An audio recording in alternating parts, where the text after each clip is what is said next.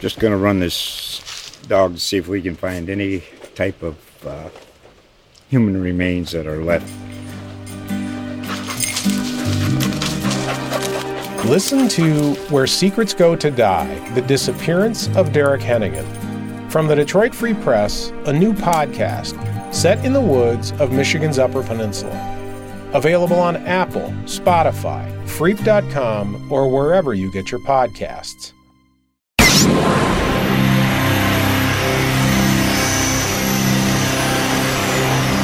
Welcome back to the Courtside with Curt Standard Times podcast. I'm digital editor Brendan Kurie, and I'm here with longtime Courts and Cops reporter Curt Brown, and we're going to be trying to talk a little bit louder for our Facebook Live audience out there, so hopefully we have the levels right for our podcast listeners. We're trying to keep both groups happy, and we're back for a second podcast in 2 days here. Curt, you were off last week, so we're trying to keep all of our viewers and listeners active and up to date on the latest comings and goings of the New Bedford and then the area court systems. Thank you very much, Brendan. All right, so today we're going to be talking about the case of John J. Mello Jr. He's a 57-year-old New Bedford man who was arrested on September 9th after allegedly cutting a woman's throat with a box cutter. So I'll just go through a few of the details of the case and kind of what police say happened. Do you want to discuss an advisory? Oh, yes. We'll let our readers and listeners know that there will be kind of the topic of violence will come up here, and there's some violent incidents here. So definitely be aware of who is listening or watching this, and maybe not a topic for children. So, I think good that's point, advisable. Curt. Yeah. Yes. This is a very sad incident. It's very troubling, not only for the family here, but also for the community, because this is domestic violence, and domestic violence infects the entire community, infects the entire region. So Mr. Mello is accused of taking a box cutter / utility knife and cutting the throat rather severely of a woman. It occurred September 9th. New Bedford police were called to the scene. He made admissions and he made a confession about what he did. He said that they had a heated argument and that he did what the police are saying he did, which was that he took this weapon and he cut this woman's throat. According to the police report, she suffered a serious throat laceration, and he expressed some suicidal thoughts. He was taken to St. Luke's Hospital to be checked out, and as well as to be examined. The victim was taken first to St. Luke's and then med-flighted to Boston City Hospital for treatment, where the hospital says that she is no longer a patient there. So it sounds like, thankfully, she has survived. That's what it sounds like. We also checked with the district attorney's office, and as far as they know, that she has survived. So it's a sad incident. One a little strange thing about it, though, is this happened September 9th. Mm-hmm. Here it is September 21st now. Mm-hmm. So there seemed to be a delay in this actually getting reported out by some authorities. Yes.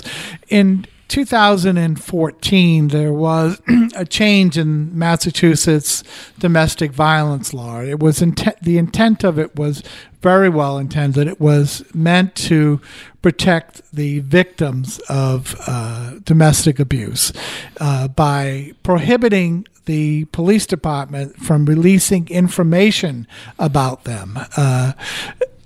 Oftentimes, in the reporting of the who, what, where, when, where, and how, the victim by default becomes identified in releasing the information about the defendant, who is most times a household member.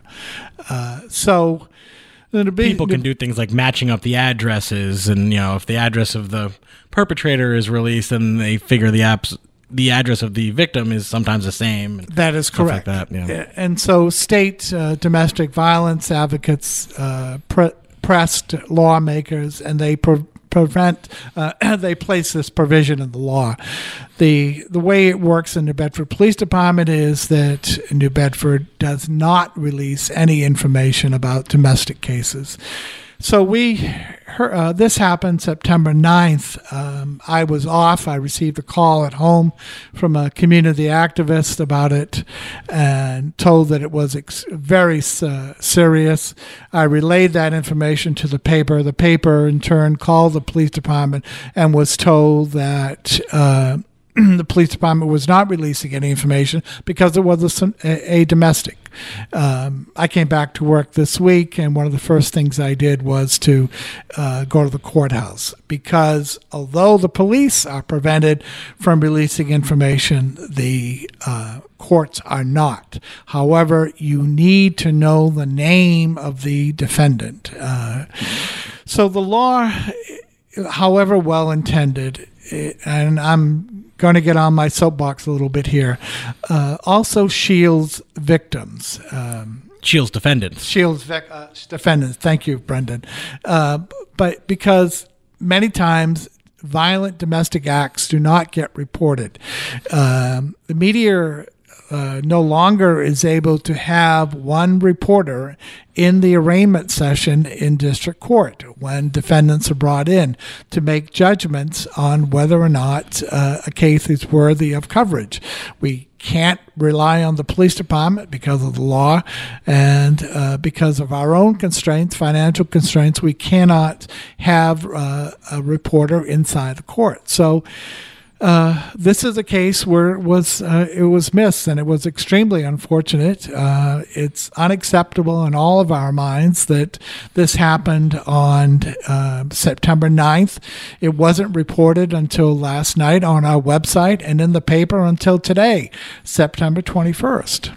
In your mind, is there a compromise to come to? Because, obviously you don't want all the information, and we hide a lot of information, even if we know it, about victims. But where would be the spot to land on, with working with police departments and media on something like this? And this is a personal opinion, that it would be very beneficial if police departments would just give a friendly phone call and say that you know the law about domestic violence, and we cannot release any information. And we would say yes. And then they would say, however, it might behoove you to be in district court tomorrow to cover the case of blank. And this information is not to be attributed to us. We're just informing you, and you do with it what you want. I think that's a reasonable compromise. And then all the attribution for the story would come from the court documents, would come from the court, the prosecutor, and the defense attorney. And that would allow the public to know that there's a possibly dangerous man. Now, in this case, he is being held on bail, but actually not on bail. He's being held without bail. Without bail. Right. But sometimes this incident may happen, and the person is back out on the street, and so the public needs to know that somebody with possibly dangerous tendencies is out there. And the public needs to know that this occurred. Domestic violence is a disease, and the mere fact that it happened affects everybody. And so the public needs to know about it. And that's what we're in the business of doing. Keeping the public informed, that's important. So his next hearing will be October 12th. That'll be a probable cause hearing. That'll be a probable cause hearing. There was a stipulation by his defense attorney that he would be held without bail, would be declared a danger to public safety. Now, the district attorney's office has up to 120 days to bring this case to trial. I inquired yesterday with them if they were going to transfer this to Superior Court. They said that grand jury proceedings, and they're entirely proper and correct in doing this, are not for publication, and so they were not going to discuss it. But given the severity of this, I do not think this case will stay in district court. What is the major difference, I guess, between a district court and a superior court case? The penalties are much greater at the superior court level. And when the important thing to remember about court is that court does not just punish the individual. Court sends out a message to society and to the community that this behavior is wrong. And if it occurs, this is going to be how it's punished, given certain set of facts on criminal history. All right. Well, thanks for being with us again. Thanks to our thank you. Facebook Live and podcast listeners for sticking with Courtside with Curt. We'll be back when there's a next case that deserves some attention. Thank you, Brendan, very much. Thank you, for Facebook viewers. Just going to run this dog to see if we can find any type of human remains that are left. Listen to Where Secrets Go to Die, The Disappearance of Derek Hennigan. From the Detroit Free Press, a new podcast set in the woods of Michigan's Upper Peninsula. Available on Apple, Spotify, Freep.com, or wherever you get your podcasts.